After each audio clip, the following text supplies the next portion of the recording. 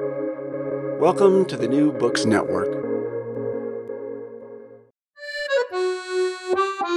Hi, and welcome to the Ideas Roadshow podcast. I'm Howard Burton, your host and creator of Ideas Roadshow, and I'm delighted to be partnering with the New Books Network to offer you our uniquely eclectic blend of long-format conversations with a wide array of experts across many different subjects. The following discussion is a reformatted podcast version of one of Ideas Roadshow's first 100 film conversations that's available in print as both an individual ebook and as part of a 5-conversation collection in ebook and paperback. Visit ideasroadshow.com for more details. One of the things that often surprises people when you talk to them about history is the idea that it evolves. After all, one might think, surely the past can't change. Well, no, but the people who interpret the past clearly do, which means that every society, every time and place, naturally produces a slightly different take on what has happened before. Sometimes this is called revisionist history, a famous example of which is the best-selling book Paris 1919 by University of Toronto historian Margaret Macmillan, which gave a distinctly different sort of interpretation of the Paris Peace Conference at the end of the First World War. But as Margaret explains it, it wasn't as if she set out to provide a radically new interpretation of events. She was just trying to understand what exactly was going on. Many people like to look at history as this objective statement of universal truth, or as close as we can perhaps come to an objective statement of universal truth. And we can talk more in detail about that in a moment, but it's somewhat ironic that given the fact that that is a goal for some people, you as a historian have written several books, and your last two have come out with two completely different titles, or at least rather different titles, in two parts of the world where they speak the same language. And I wonder if you had ever received any flack for that as somebody who's looking for a story to have two books that came out with different titles. Of course, this isn't your responsibility, but I thought. No, I blame the publishers. And the flack I've had is angry emails from people saying, "I've just bought your book again, not realizing it's the same book," and I do not offer a refund. And I feel like that is not my responsibility. It's a transatlantic thing. Americans publishers like to put their own titles on them. And not only are they their own titles, but they're very impressive titles, because you're always changing the world somehow, what it is that you're doing. Yeah, no, I don't like the trend, because I did a book on the Paris Peace Conference, which said 6 months that changed the world, and then I did another book on President Nixon's trip to China, and that was 6 days that changed the world. Right, so how many days do you have left now? Well, I'm getting down to milliseconds, not that many, the 6 milliseconds that changed the world, so I'm hoping we can find some other subtitles, but it's all about marketing. Sure. I guess careening more into the serious vein, our topic for today is the purpose, the goals, the future, the limitation, the possibilities of history. Perhaps that's too grandiose a title. And I know that you are not somebody who, as a general rule, looks for grandiose summations of history. And if one reads your book, Uses and Abuses of History, you see that you are resolute in trying to eschew any huge patterns in history, any large movements in history, any preset orientations that people might like to impose on history. So perhaps I can just ask you a more pointed question, which is, what are the principal goals of history for you, or how would you describe the pursuit of history as a historian? I do it myself because I'm curious about the past, and I always have been, and so I find it a great pleasure to look at history. I'm very leery about saying that history is very useful. I don't think we do history because of its utility. It doesn't give us a blueprint for the future, for example. And I think what history does do is help us. It does a couple of things. It helps us to understand ourselves and know something about what produced us, the forces, the factors, the geography, whatever you want to think about that produced us. I mean, you can't think about Canadian history, I think, without understanding that we were once part of a much bigger empire. And that has helped to shape Canada and its institutions. You can't think about Canadian history without understanding we live next door to one of the great powers in the world. And again, that's just part of what's helped us to become what we are. I think history also helps us understand other people. And if you don't understand the other people, it's history. I think you miss what the sort of things that motivate them and that make them worried when we stop. So I think I think I do actually. Yeah. Tom, can you why is he upset? He's guarding the front. Yeah, it just he made it over here. I don't know. That's fine. So I can start at. So there we can take it from the top. No, I can start at sure. History. Well, Yeah. So I think history helps us to understand other people and what are the sorts of things that have shaped them. How can you understand the conflict between Israelis and Palestinians unless you understand the histories of both peoples, because their histories are very important. So I think history does give us some understanding. It may give us some warnings if we do certain things, we may run into trouble. I don't think it will ever predict the future, but I think we do it because of curiosity, really. But of course, historians over time have been perhaps, I should say, a little bit bolder than what you're enunciating. And there have been historians that have explicitly said, I am writing this down as a guide to future generations. I am doing this not only because I think it's important to bear witness, but so that it can be useful to people in the past. And so there is this so that it can be useful to people in the future. So there is this clear avowal that that's one of the goals that some historians have had. Well, I make the distinction between bearing witness to the past, which I think is very important. And I think there are stories that have been hidden in the past that we need to know about. And I think nations sometimes have to confront very unpleasant things about themselves. And I think that's a very important part of being a grown-up nation. But I think the sort of history that says there is a grand pattern in the world, or which tries to weave together the story of the past to prove the rightness or wrongness of a particular position, or the rightness or wrongness of a particular nation doing something, that sort of history I think is very bad. So I'd make a real distinction between the history, as you said, that bears witness, that is a record of what happened, and you have to look at that, and you have to be prepared to look at that in all its ramifications and from all angles. But the idea that there is a grand pattern, either the grand pattern is so vacuous in general, it doesn't tell you much. Arnold Toynbee, in some ways, was a very interesting historian, wrote about civilizations growing, civilizations declining. I'm not sure that tells us very much. It just tells us things have beginnings, middles, and ends. Doesn't perhaps tell us the reasons why that happened. And I think history is often so specific that the reasons why things happen depend very much on a particular time. The other sort of history I really dislike, and I've been reading a lot of nationalist history from the 19th century, is the history that says the British, or the English, or the Germans, or the French, take whichever nationality it might, have always been a noble and wonderful people. Or preordained to rule. Well, or preordained, or just better than anyone else, kinder than anyone else. One of the very most influential of the German academic historians was a man called von Treitschke, who influenced a whole generation, not just of German historians, but of German statesmen, German generals, and also he was wonderful. He went to his lectures at Berlin. And he believed that the Germans had always been an energetic and vigorous people, always on the forefront of civilization. That sort of history, I think, is very bad. Because it's wrong. There is no such thing as a German nation or a Canadian nation or whatever, as if it's an unchanging thing. It keeps changing and modifying itself and becoming something different. One of the things that you seem also quite adamant to protect people against is oversimplification. This is one example of oversimplification, but there are others. Well, history is a work in progress, I think. And it's not something that's fixed in the past. We don't have a single picture of the present. If I said to you, what's the truth about Canada in today, we disagree about what the truth about Canada is today, because it depends what angle we're coming from. I'd say to you, you're leaving certain things out, you're not stressing enough, you'd say the same to me. So, history is a questioning, looking for evidence, trying to make sense of things, but it will change, partly because we find new evidence, but we ask new questions.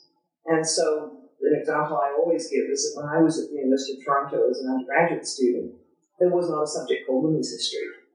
And there wasn't children's history, and there weren't other sorts of histories. And we began to ask questions about what had lives been like for women in the past, because we became interested in women in the present. So we'll always be asking different questions. Every generation will have its own questions. So there's obviously a clear link as history evolves between the values that we have, the orientations that we have, the discoveries that we have in the present as opposed to the past, and looking at the past through the view of how we change in the present. And yet, I want to get back to this idea of how we might be able to learn from the past, because I'm sensitive that one doesn't want to trivialize. When one talks about lessons of history, one doesn't want to make it seem as if there's a clear roadmap or a one-to-one mapping, clear progress. And yet, I would imagine that there are some lessons that one can clearly use from the past, and as the situation in the present becomes perhaps more akin to some other events that have occurred, interest becomes piqued. You mentioned in one of the books that you had a difficult time actually getting published for Paris 1919 back in the 80s. And then presumably when politics of the world changed and the wall came down and all of a sudden the world started looking presumably a lot like it might have looked in the pre-First World War era, and perhaps just after that, interest started to become renewed in what it was that you were saying and doing. And I'm guessing that the reason why that happened is because there was a clear relevance of the two eras, and some people were thinking perhaps we might be able to learn from this, we might be able to benefit somehow from what had happened before. Well, I think, yes, you're interested in particular periods in history. I mean, there's been big interest in the United States recently in Roman history, just as there was, in fact, in Britain before the First World War. And that's because both powers feel that their prestige and their influence in the world is perhaps on the decline. It's too soon, I think, to tell in the case of the United States. And it wasn't clear that Britain was doomed to decline either, but there was an interest in other great empires in the past which had declined. So I think, yes, what's happening to the present very much affects what you're interested in the past. I do think that matters. I think where history is also helpful is it reminds us, and we need to be reminded again and again and again, that you will have very clever people who will say, look, this is the way things are, we're absolutely certain, and they are completely wrong. And I've been thinking this a lot. I mean, our capacity as human beings to deny things is enormous, and I've been thinking this with climate change. And, I meet people who say, I don't believe in climate change, as if it's a question of belief. They simply don't want to look at any evidence. And it seems to me, I bet you had exactly the same sort of people in the 16th century who said, I know the world's flat, I believe it's flat, and who refuse to look at evidence. So I think it's a useful reminder that we aren't as clever as we think we are. And also as a guide to the tenets of critical inquiry, presumably. Yeah. But history is about asking questions, and that's why I think the idea that history is something you find a stone in your backyard, you dig it up, and there's this stone, you don't have to do anything else with it because it's all solid. It's not. I mean, history is a process of question, it's evaluation, it's weighing evidence, it's weighing alternative explanations. And we often ask, what if in history? What if something had gone a slightly different way? What if, there's so many, but what if Hitler had been killed in the trenches in the First World War? Mm-hmm. What if there hadn't been a Great Depression? Would things have unfolded differently? And the answer is probably yes, they would. So I think history also reminds you of the contingency of events. Right. And I guess that brings me up to another point where you talked about the possibility of the counterfactual that having been killed in the trenches and so forth. The pendulum has swung back and forth throughout the centuries when people look at history in terms of great men versus events that are on the ground, small events and so forth, and everything from the Tolstoyan view of history to the non-Tolstoyan view of history and so forth and so on. You've had the opportunity to look deeply at several different times in the past under a very close microscope as a professional historian. And it seems to me that you've looked at both very, very carefully. That is to say, you've looked at the inner workings of power, you've looked at the characters and the personalities and the dynamics and the relations between prime ministers and statesmen at key times in history, and presidents, and so forth. You have also looked at private correspondence of individuals when one looks at the history of women in Raj and so forth. You've looked at everyday people, or at least what might pass for everyday people in some context, under the notion of the broad sweep of history. Do you, if I could use that, perhaps I can. How would you put yourself in terms of asking the question, is history more influenced by singular individuals doing singular things, or a combination of all sorts of different factors? We you put yourself more in the case of as it were, the great men changing history and singular people at singular opportunities, or would it be more of incremental, smaller steps, collective mass of humanity? I'm going to give you a very irritating answer and say we're both.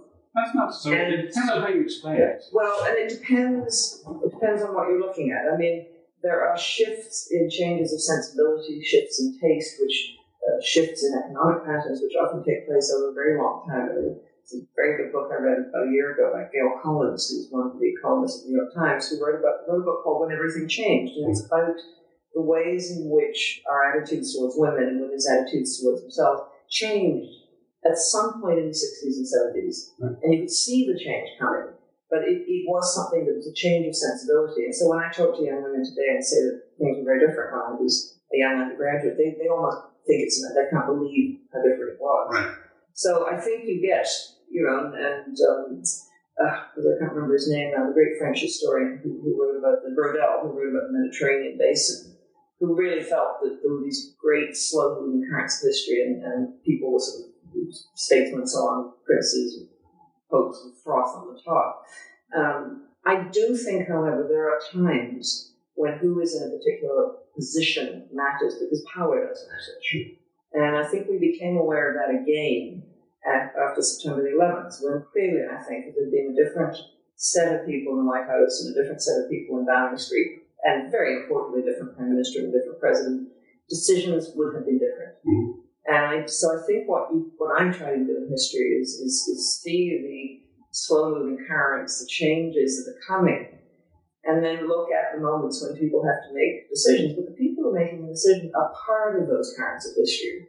So you can't really separate them from their times. They're shaped by attitudes, they're shaped by fashions, they're shaped by the world out of which they come. But they are individuals with their own proclivities and their own predispositions. I mean, one might say that it's clear that George W. Bush was somebody who was a product of his time, but it's also clear that he had a particular set of characteristics that's different from many other people who were a product of their time. I mean, I think if you want to look at his decision to go to Iraq, you probably have to look at his relationship with his father.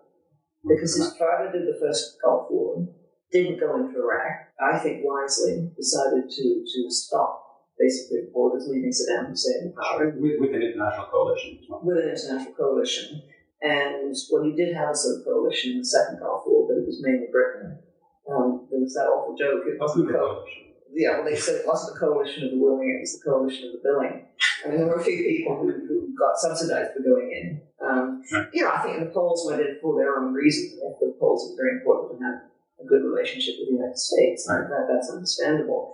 But I do think you need to look at the individual character of the man who's making that decision. I think you need to look at the individual character of Tony Blair. I mean, he was getting advice not to go into Iraq. He was getting advice from his own foreign office, which was very, very cautious on this. And he seems to have felt that this was his mission. And how do you explain that? I mean, I do think that you have to get at some point into speculating about the individual psychology of people in such positions. I could ask you to speculate a little bit based upon what you just said when you talked about how one could see the change coming in terms of perspective of women's issues and so forth. Can you see any changes coming now in terms of our society and how we might look at the past differently in 5, 10, or 15 years? Or can you see the process of historical studies actually changing now? Well, I think we're seeing it with more questioning about the role of the United States in the world, particularly by Americans, and I think that's something. I think a trend or an interesting question which is now being asked is about democracy, because we've grown up in the West simply assuming democracy is the best form of government. Mm-hmm. There's no other form of government that works as well. And I don't know how many times I've heard that thing Churchill said, democracy is the worst form of all possible forms of government except for the others. Mm-hmm. But if you look back at the 19th century, a lot of people at the time, good liberals, did not think democracy was a good thing. John Stuart Mill was very skeptical about it. And we have simply assumed for a number of years that democracy, and sometimes our definition of democracy is rather simplistic. I mean, when the United States goes around the world talking about democracy, it often seems to mean just holding elections, which seems to me isn't democracy. So I think we are now looking at the ways in which democracy works, and I think I'm certainly not suggesting we're going to go back to authoritarian regimes or would want to go back to authoritarian regimes or rule by oligarchy or monarchical rule.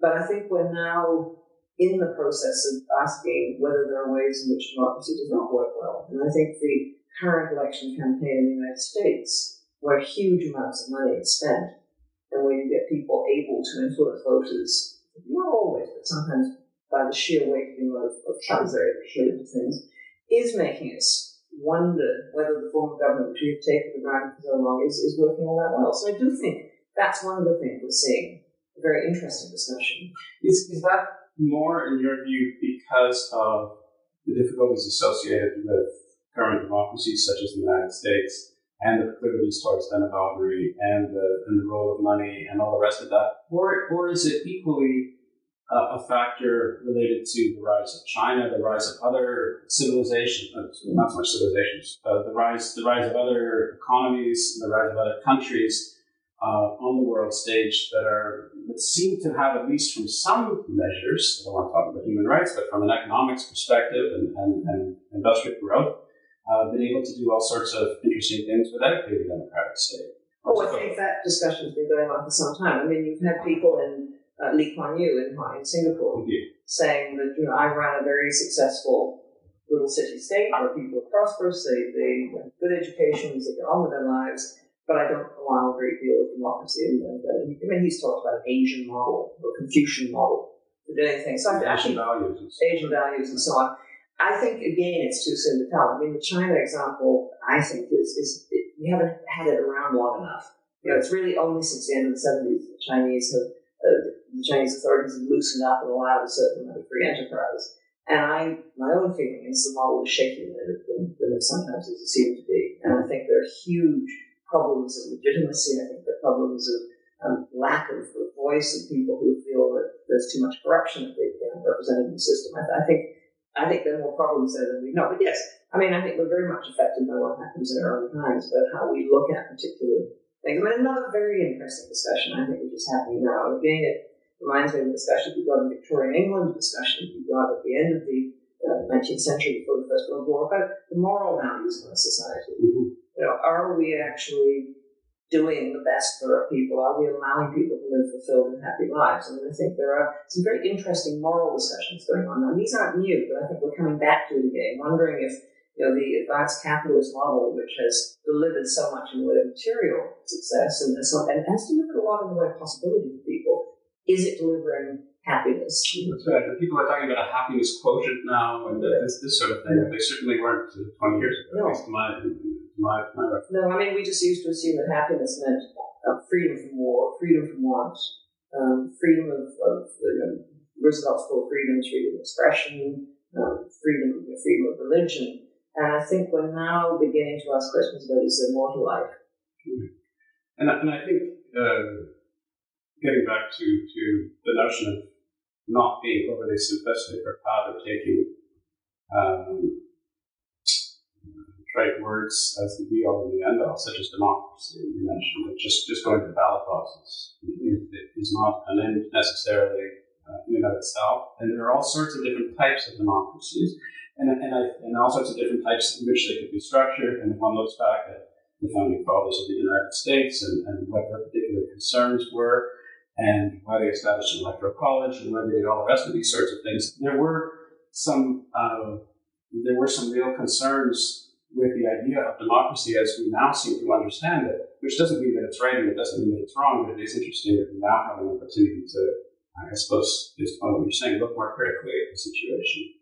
Well, I think we should never assume, and I don't know if history helps us with this, but I think as citizens or as human beings, we should never assume the present situation is the best one. Mm-hmm. And in fact, part of what I think about why I support liberal values is because liberals are willing, small L liberals are willing to admit that things have to be discussed. There are no final solutions for things. There are solutions which work well for a time. And then you may have to rethink things. And it's the process of rethinking is what you should be doing. I don't think there's a perfect way to run society. It's always a process of back and forth and trying to work out what works best at any particular time. There's a strong correlation, obviously, with your orientation based upon your experience in international affairs, international relations, and history, and crossover between all of these different areas. When I was reading the uses and abuses of history, it seemed to me that it's almost as if there are two different types of history. So here was my sense. I'm completely off base. There's the history that I thought was what I would call interested history, which is to say that people who are practicing it or people who are looking critically at the situation of the past have a vested interest, have a stake in it, be it to try to ensure that politicians are kept honest, be it to try to get an understanding of what grievances may have been committed towards a particular group or set of groups in the past, whether people have adhered to a particular treaty, or what constitutes nationhood, what the story of the nation is, and so forth. These are stories that we tell about ourselves or try to establish about ourselves to try to ensure that we have an understanding of our world and our society. And then there is the history that, at least from a reader's perspective, I would call completely disinterested, in the sense that I don't have a particular resonance with what happened in 5th century Athens. I'm not an Athenian. I don't particularly, my chest doesn't rise or fall with the fate of one particular politician or another. Or if I want to look at what happens in Renaissance Italy, I'm not Italian. But I do subscribe to some of the values where I find it curious and interesting. So just from the perspective of intellectual curiosity, there seems to be a sense that, I'm not sure if this applies to people who are actually practicing history, but when I imagine going into a bookstore and saying, what sort of book would I be interested in, or what sort of history am I curious about, or what sort of history will be presented in a newspaper, there seems to be history as written as accountability and as necessarily interesting to a group of people by dint of their nationhood or their political orientation. And then there just seems to be this notion of intellectual curiosity. Is it fair to say that there's any sort of distinction? Because in my mind, there seems to be two. There seems to be a bit of a split there. I suppose there is a distinction. I mean, if you want to understand Canada, you probably want to look at the societies and civilizations which have shaped Canada, including Canadian society. So I think that makes sense, but I think you also have to understand Europe and the ideas which came from Europe and the institutions which came from Europe. But you don't have to understand Japan. You don't have to understand, and so, yeah. or you don't have to understand China. So if you want to get a book out on the Ming Dynasty or something, that's not necessarily going to be directly related. No, what it might do is arouse your curiosity in another sort of way by making you aware that the societies which were organized on different principles, yes, and which had different ideas and different ways of doing things. And so, for example, I went through a phase of being quite interested in Byzantine history, and it was organized in a different way. In the Byzantine world view, that was a different one. And they believed, for example, that spirits were very much part of the world in which they lived. They made no distinction between the actual physical world that they saw around them and the world of spirits. And they just felt it was all part of the same thing. And that is interesting because it makes you realize that there are many ways of organizing human societies and many systems of belief. And it may make you think about your own society. And sometimes you will find that societies which seem very remote, in some ways perhaps not that different. I mean, Roman society, particularly after the Republic, I mean, in the days of the Empire, was very much based on show. Young men made names for themselves by their oratory and by their public figures. I mean, that's not so unlike some of what we do. So I think perhaps you get at your own society in a more bleak way by looking at histories of societies which seem more remote and different. But I'm not sure it's ever entirely going to leave you thinking, well, that's got nothing to do with me. No, indeed, and I didn't need to imply that. In fact, one of the things that I find, just as somebody who enjoys occasionally reading history, is the wonderful experience of feeling that you are to some extent a kindred spirit of people who live in a completely different time, in a completely different place, and there's this resonance which often arrives very suddenly and seemingly out of the blue. That you think, my goodness, I feel the same sort of way that this person did, who lived in a completely different culture, completely different values.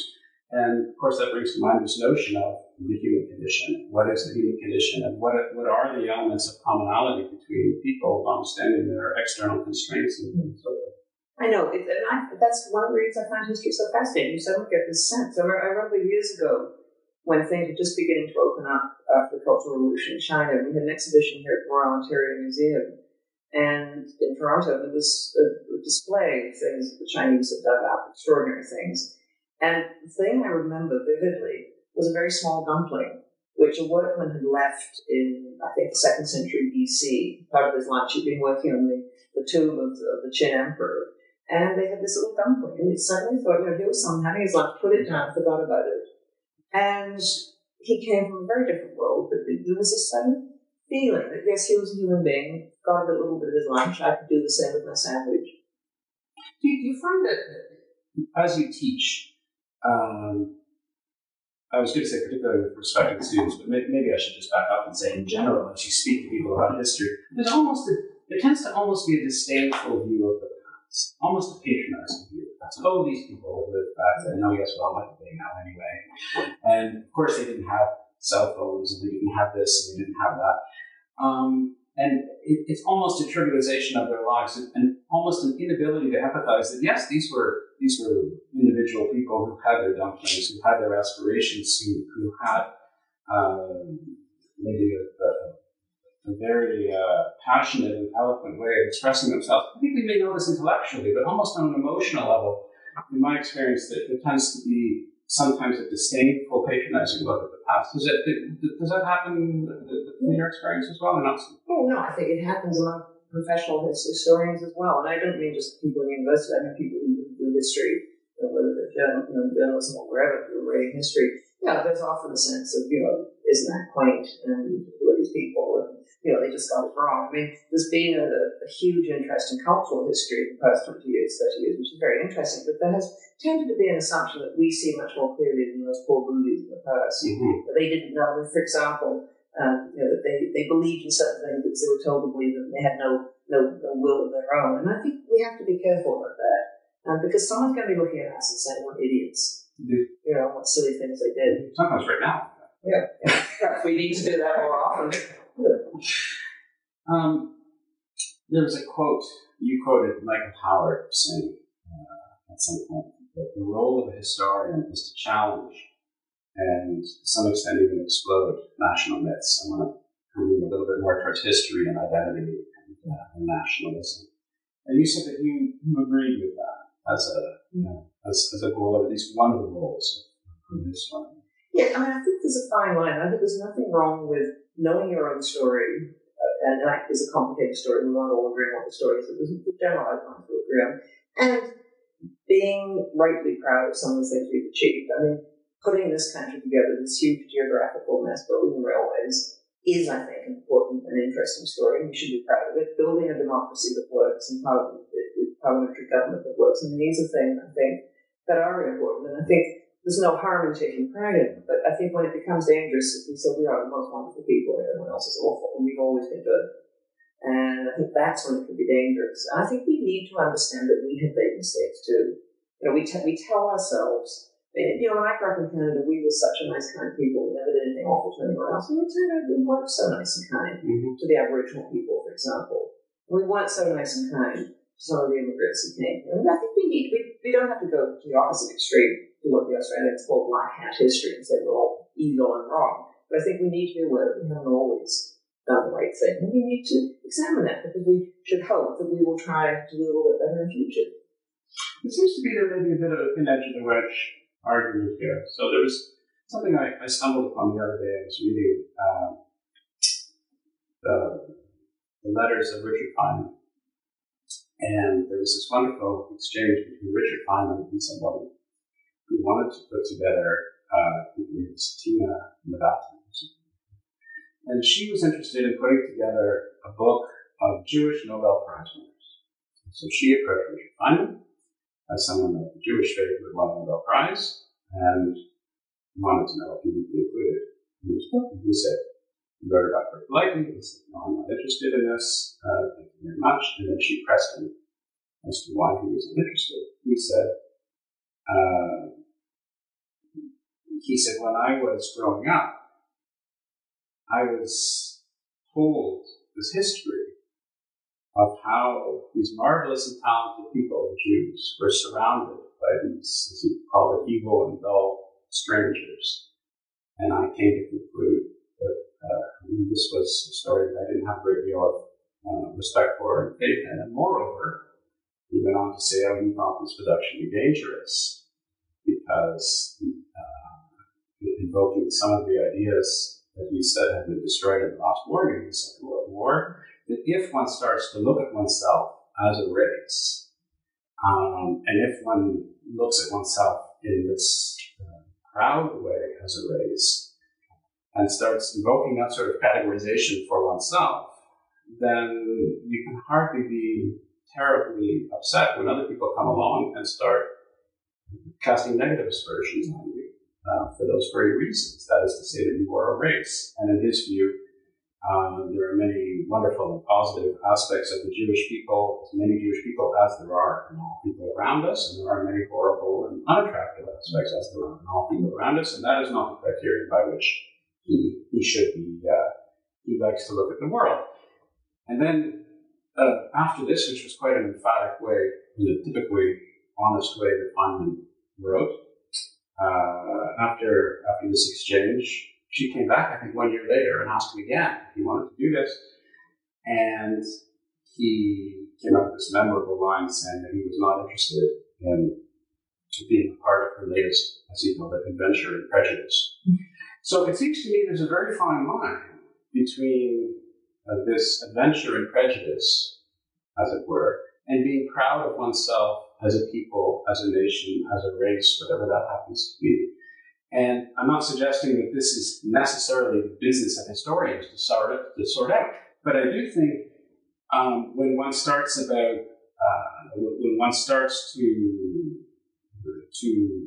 look with a venerable eye towards this history of a particular people, there are dangers that are necessary for them.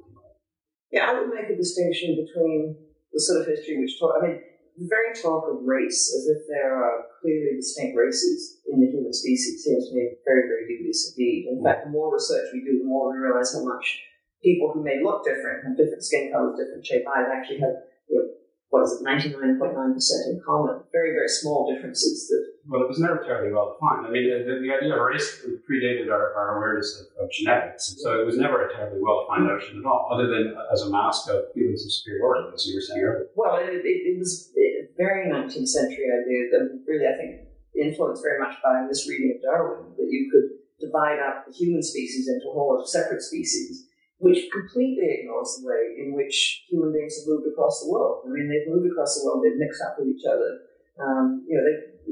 Even the Japanese who live on islands and probably have been more isolated than the Aboriginal Australia, perhaps. I mean, you can say there are a few members of both sections of the human race which have probably had less intermingling with other peoples from other places, but even they came from somewhere else and had people coming and going. So, I mean, we now know so much more about the minuscule genetic differences, which are mostly to do with superficial things like color of hair and color of eyes, and have very little to do with brains and so on. Which it seems to me that this whole notion of dividing human species up into a whole lot of separate races is absolutely unscientific and doesn't make much sense. Having said that, I think you can identify cultural traits which will often persist for some time, or in some cases for quite a long time. But even then, I mean, what it was to be Jewish in the 1st century AD is very different from what it is to be Jewish today. That's right. And that has changed over time. I mean, certain things have remained part of the articles of faith, but you think of the ways in which people have lived in different Jewish communities down through centuries. To say that there is a kind of Jewish way of living, I mean, I'm with Feynman. I think these distinctions are very dangerous and I think wrong. But I think you can, when you look at a particular grouping, I mean, I would make a real distinction between sort of ethnic nationalism, which tends to slide over into this racial blood nationalism, saying that we're people, we've always been like this, as if there are certain characteristics which never change. Now, that just is nonsense. But I think the kind of civic nationalism which we have in Canada, which doesn't say you have to be any particular religion or any particular race or looking in a particular way to be Canadian is something that we have built, and it continues to change. But I think we can be fed, we can take pride in that without saying to be Canadian you must be this and you must be that. I mean, that drawing the lines got us into hideous trouble in the 20th century, and I think we don't want any more of it. But the lines, of course, between ethnicity and nationalism, as you more than anyone know, blur often to a pernicious extent. It's very, very difficult to separate it. One of the things that you had mentioned when I was reading Paris 1919, there was this notion of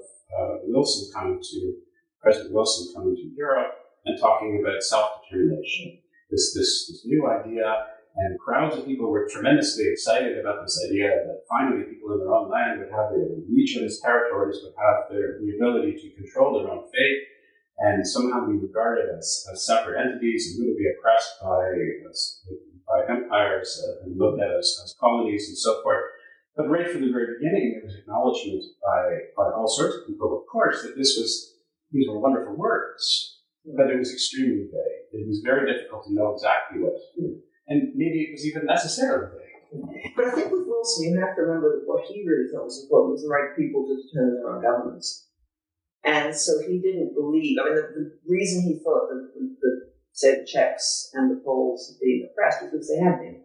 Right. And Poles were divided up into 3 different empires and didn't have the right to determine their own fate.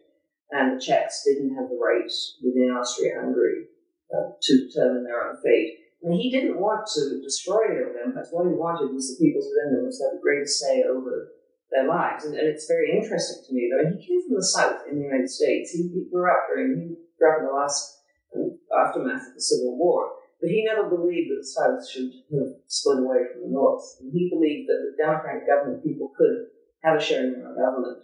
And very interestingly, in Paris, he refused to see Irish nationalists. Right. Because he said, you live in a democratic society with representative institutions, work through those. What I think he probably wouldn't have been pleased to see is the growth of ethnic nationalism. Again, trouble is in English. I think we really don't make the distinction up between nationalism and patriotism. And I think they are different. And patriotism is what I see as something which is basically says, look, we're okay. We think what we've got is pretty good. We'd like it to go on. It's patriotism doesn't mean you want to go out and conquer other people, make them up you, or grab other pieces of territory. Whereas nationalism gets us into this whole thing of my nation is better than anyone else. And particularly ethnic nationalism. So you get again this very bad sort of misreading of Darwin. You get people talking about the German race in the 19th century and the 20th century, or the French race, which is completely nonsensical, but it's very, very powerful. It's that sort of nationalism which I find dangerous, because what it's saying is that there's somehow this badly defined but very important entity called the nation, which if you're in, you're in. But if you're out, you can never be in. Whereas what we say in countries where you have a simple sort of patriotism called civic nationalism, yes, you can become Canadian if you're prepared to accept certain things. Or you could become British if you're prepared to accept certain things. Now, it's never as straightforward as that. And what you're getting in Europe now, I think, is a sort of reaction to immigration. People saying, oh, Muslims don't belong in the Netherlands because they're not really Dutch. This is problematic. I think it's really difficult. And I think it's wrong. But that's more nationalism rather than patriotism. Patriotism is more benign. I would say so. George Orwell put it very well. He said patriotism is essentially defensive. It's saying, look, I quite like the place I live. I think it's okay. This was his attitude in the Second World War. He thought there was a lot wrong with British society, but he thought it was nevertheless a fairly decent place worth defending. But he wasn't going to beat his chest. He wasn't going to say, wave a Union Jack and say, my country is the best in the world. What he was saying is, I think we're muddling along pretty well. What we've got here is worth defending. And it was a defensive. For him, patriotism was defensive. It was not about going out and saying, we're going to show you the best. For him, patriotism was saying, look, just let us get on with our own lives. We're managing our affairs. We're not being a threat to anyone else. Whereas he saw nationalism as something that was aggressive, emotional, irrational, wanting to sort of push other people around. But shouldn't we be instilling patriotism in our own children? here in Canada, should we be more patriotic? Should we be telling people to be more patriotic? Should we be reading patriotic history? I mean, where does this patriotism come from, and what should we be doing as a society to engender it or dissuade it? Quite frankly, I don't like the idea of us telling anyone to do anything. I don't like the idea of top-down, government-directed emotions. I think what we should do, and what any country should do, is make it possible for people to learn about their own country's past, learn about their own country's institutions. It's not just history; it's knowing about how things work in your country and understanding something about the legal system, understanding something about the political system, and let people make up their own minds. I mean, I really don't like the idea of telling a single national story that will make us all thump our chests. I mean, it seems that's rather un-Canadian. I mean, we've never been great flag wavers in this country. I don't know. One of the themes that I've always encountered in Canada is this notion that we're not a patriotic people, that we should be more proud of being Canadian. I've never really understood why we should be proud of being. You talk about having a sense of conquering the land. You talk about, or at least you alluded to the idea of being welcoming to immigrant groups. These are clear ideas of what it means and what one should be proud of. But this notion of pride and that one should have more pride often seems disconnected with the particular values and what it is that one should be proud of. Well, I think we should make up our own minds about what we want to be proud of. I think we have actually built quite a decent society in which people live together pretty much in harmony. I mean, I think we are very fortunate, but I think we've also, all of us, I hope, contributed something to this. When you look at societies where things go badly wrong, like Somalia, like Afghanistan today, or like Syria certainly today, I mean, we should recognize that we have somehow collectively managed to create something which allows people to live in dignity, which does its best, and its best isn't always good enough to try and help those who are less fortunate within society. I'm not saying we've got it right, but I think, we should actually take pride in what we've been able to achieve. And it seems to me that we are offering a decent and stable way of life for people, within which they can get on. I mean, I think people should be allowed to be private citizens, get on with what they want. Sure. And I don't, I think governments should take an interest in what's taught in schools. I think that is important because that's where many of our ideas are shaped in our education. And I think it's right that Canadians should study their own country, should study their own history. And I think that is you need to know something about where you come from. But the idea that we should all be waving flags and beating our chests, it seems to me that it's a dangerous line to go over. But I think we've seen the damage that aggressive nationalism can do. Are there aspects of a national story in this country or in England or other places that you visited that you think are not being told well or should be told differently? Or do you have a sense that the people here, at least in Canada or in the United Kingdom, do have a sufficient knowledge of their own history and the reasons for it, the pride they might have? Well, we're always going to disagree about what people should be learning in their own history. And I personally think it's very important that they should learn narrative. If you do bits of disconnected history, you don't get any sense of how it all fits together. Mm-hmm. So you should know something about what this land was like before the Europeans first started coming. You should know something about the first encounters between the Aboriginal inhabitants and the Europeans, what those Europeans were, what they brought with them, what sort of institutions they began to build. You should know something about Confederation. And I think you need to know the order in which it happened. And I think there was a trend for much too long, I think, it was a disconnected history. You do a bit of this and then you jump 50 years and do a bit of that. And it didn't give you a sense of how it fitted together. Yeah, but history is something that we'll always disagree about what should be taught. It seems to me there are certain things that probably should be included. And I think it is important for people to understand their own past. But are you basically happy or unhappy with the amount of what you see as historical literacy of people in society? I'm not asking for a ranking or anything like that, but do you have a sense that people are, as a general rule, woefully historically illiterate or not bad, or what is your sense? It depends. It depends where they went to school, which province they came from. And I think Alberta, the impression I have, has done a rather better job about teaching history than, say, some other provinces. I mean, if you look at what's happened, I think I'm right, in the Ontario curriculum, history has been chopped up and parceled out into things like civics and different things. So people get a bit of this and a bit of that.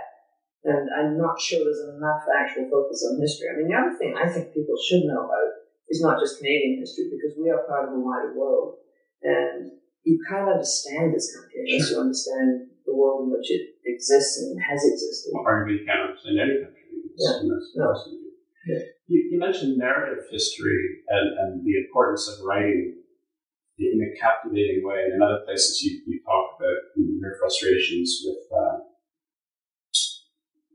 people who write history in a dry, uninteresting way. And in fact, there was even somebody you mentioned, I can't remember who it was, and perhaps it's not even appropriate to say, but there was somebody who said history shouldn't even be entertaining. It should be entertaining because, after all, physics isn't entertaining, and that's not why physicists do what they do, and tax dollars shouldn't be made to support that sort of thing. Yeah. I don't want to necessarily harp on that point so much, but I want to bring up something which, in my view, is related, which is quite interesting about the practice of history, insofar as when a historian comes out with a work of scholarship and a significant effort upon which he or she has spent a considerable amount of time, upon which the careers may be based, it's often written, certainly for the professional historical community, but it's also written for the general public in many cases. And this strikes me as actually quite different than most academicians. Most people will write their biologists will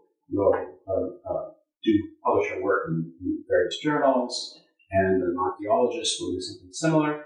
And history seems wonderfully unique, perhaps not all that unique, but in my mind, wonderfully unique in this way, that a historian can simultaneously do her job and participate in educating, enlightening, stimulating the general public.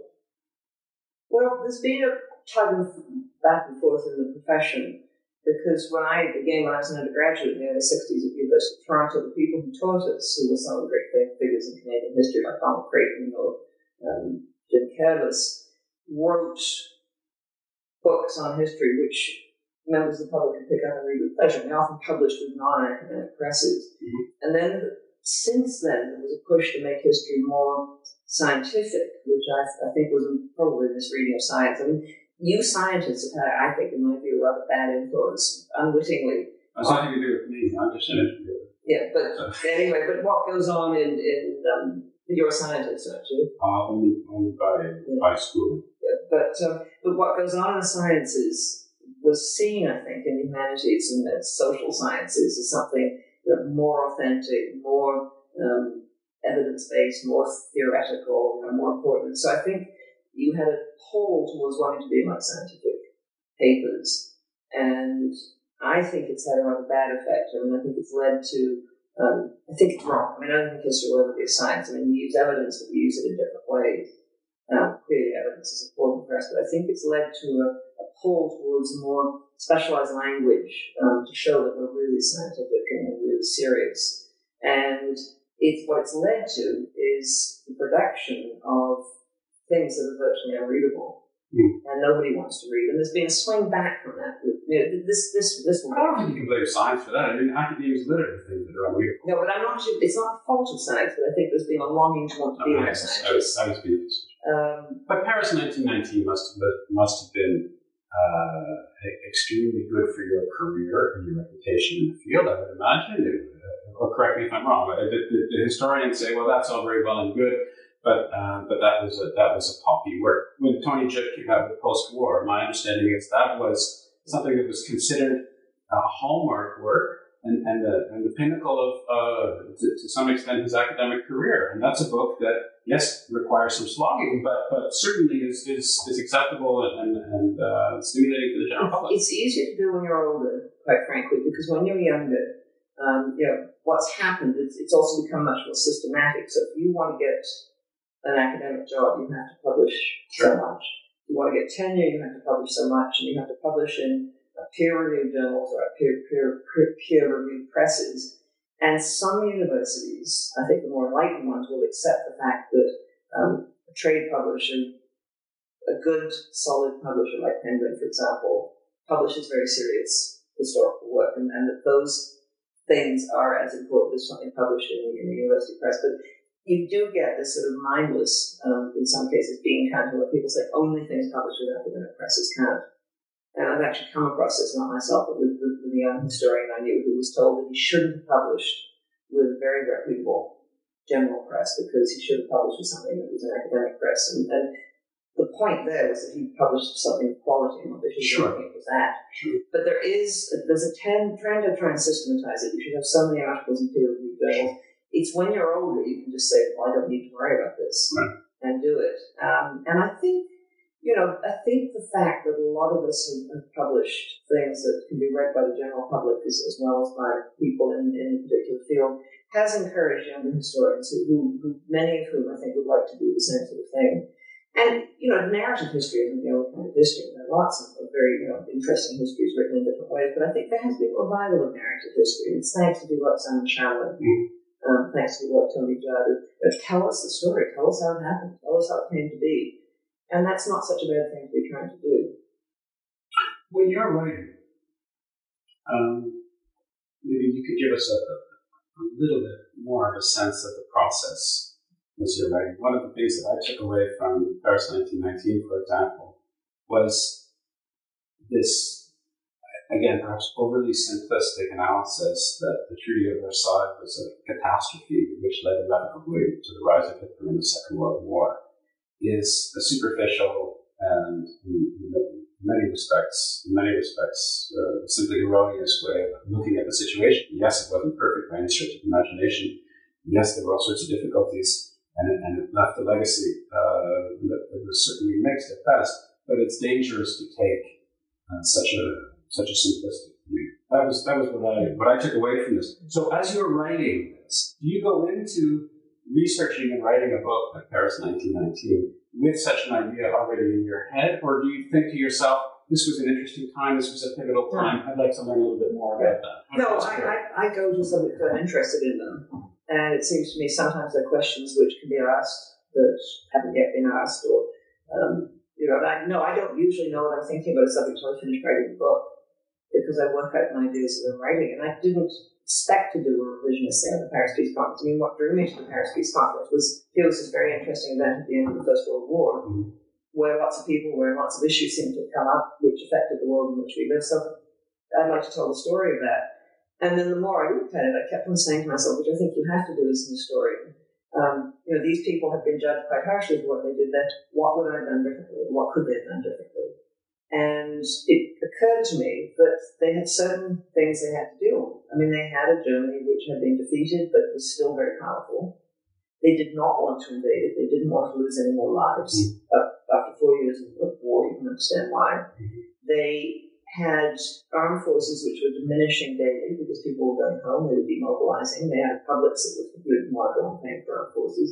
Their capacity to influence events was, I think, less than people had assumed. And so to say that people, the top people who met in Paris were responsible for everything that went wrong seems to me to overestimate their power to affect events. So I ended up with a rather sort of depressing conclusion that perhaps the objective conditions for making a lasting peace were simply not there in 1919. But what has also happened since I wrote my book, and it was actually happening when I was doing it, this has been very interesting research on the 1920s, which had been overlooked for a long time as simply the precursor to the 30s when everything went wrong. And now people are looking at and saying, actually things were looking pretty good. There was a revival, institutions were built, Germany was coming back into the community of nations, German politics was beginning to settle down. It might not have gone so bad if it hadn't been for the Great Depression. So we're now looking back and saying, you can't just say everything went wrong in 1939 as a result of 1919. You need to look at what happened in those 20 years. 20 years is a reasonably long time. Well, an awful lot happened in those particular 20 years as well. I'd like to talk just a little bit, but I'm trying to keep you here. No, not yet. I just want to let you know. I'd like to talk a little bit about specialization. You talked about the constraints that any professional historian, any academic has in terms of having to publish in the right journals and fulfilling a certain standard of rigor and so forth, a certain level of expectation. You're somebody who's broadly interested in history, and that you naturally are specialized in 20th century and 19th century, late 19th century history. I guess I have two questions, which is, first of all, what drew you to that particular time period? What is it that specialization for you? And then the second is that frustrating sometimes? Do you feel, gosh, I'd really like to roll up my sleeves and pour into the 17th century or pour into a period in Roman history or ancient Roman history or what have you, or do you not feel any constraint or any frustration? How I got interested in the 19th and 20th century was partly accident. When I left the University of Toronto, I said the one thing I'll never do is Victorian history again. I got rid of all my Victorian history books, which of course I've been having to buy back ever since. I don't know how I got into it. I never thought my thesis was on the British India. Don't ask me how I got into that, but I found it fascinating. And so sometimes it's accident. You just stumble on a subject. And I often say this to students when they're looking for PhD subjects. I say, get rid of all the things you're not interested in. That's the beginning. And then, you will find something you love. And so it's partly accident. Yes, I would like to do other periods, but it does take a lot of time to get up to speed. I mean, I just have a sense now of the 20th century and the 19th century because I've been reading about it for a very long time, and not just reading the history, reading the novels, reading the memoirs, looking at the paintings, right. In the case of the 20th century, looking at the movies. So I have, I think if you need to understand the history of the period, you have to have a sense for its texture. Right, you have to immerse yourself in that time. And presumably there are some dangers of being considered superficial as well. I know that there's this, Barbara Tuchman, who I know had a strong influence on you, you respect enormously, wrote this book, A Distant Mirror, where she was making some connection between viewpoints and mentalities or orientation of the 14th century and that led in some way to the 20th century. And I think that's a very difficult thing to pull off. Yeah, and she did get criticized for it. Although I think what she did in that was very impressive indeed. And she also got criticized for her book on Stilwell in China.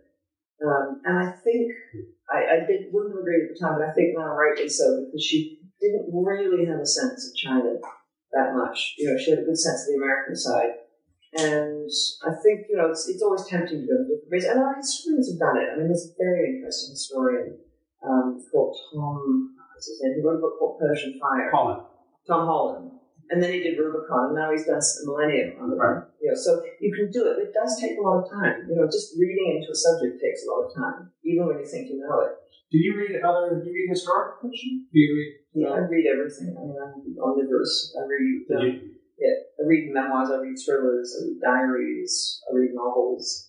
And I think novels are a very good way of getting into the period. And not necessarily the great novels either, sometimes just the ordinaries at once that they liked. I mean, I've read a number of the novels before the First World War, which I'm working at the moment. The spy novels, The Riddle of the Sands is a wonderful novel if you ever wanted to. It shows the British fear of Germany. I've been reading German novels, and last summer I read, just to show off, the great Transylvanian trilogy. No, it is. It has been translated, but it was written by a very interesting Hungarian statesman, it's a polymath. But it's about the life of the Hungarian upper classes before the First World War, and that gives you a sense of what that world was like. It's wonderful. One last question. As somebody who is a historian, who teaches would-be historians, and who interacts with the wider historically motivated world, in your view, are historians made or are they born? When you look at people in your classes, do you have a sense, yes, this person has the right stuff to go on and be a great historian, or is it much more complicated than that? Well, I do, because at the moment I see many graduate students, they've already begun to move into the fields they want. Sure, but even then you can probably categorize between them. Yeah. Here's the person who really has. Well, I teach at Oxford. I teach a seminar in international relations, which includes both political science and history, and both political scientists and historians. And in every seminar, every group, every year, there are some who are just much more comfortable with history and have a nose for it, and some who are much more comfortable with political science or political theory and have a nose for it. So yes, I think there are instincts, but if you want to be good at it, you need to do a lot of work. Absolutely. And you need to be trained. But it helps to have a nose for it. I think it does, yeah. It's like science. I hope you enjoyed this reformatted podcast. As mentioned at the outset, this conversation is also available both as an individual ebook and as part of the ebook and paperback Conversations About History, Volume 3, along with separate discussions with David Armitage, Carl Gerth, Jennifer Michael Hecht, and Matthew Stewart. Those interested in more information about Ideas Roadshow are directed to ideasroadshow.com, while those who are curious about me and other projects I'm involved in are recommended to visit howardburton.com. Thanks very much for listening, and I hope you'll tune into another Ideas Roadshow podcast on the New Books Network soon. We release a new one each Wednesday.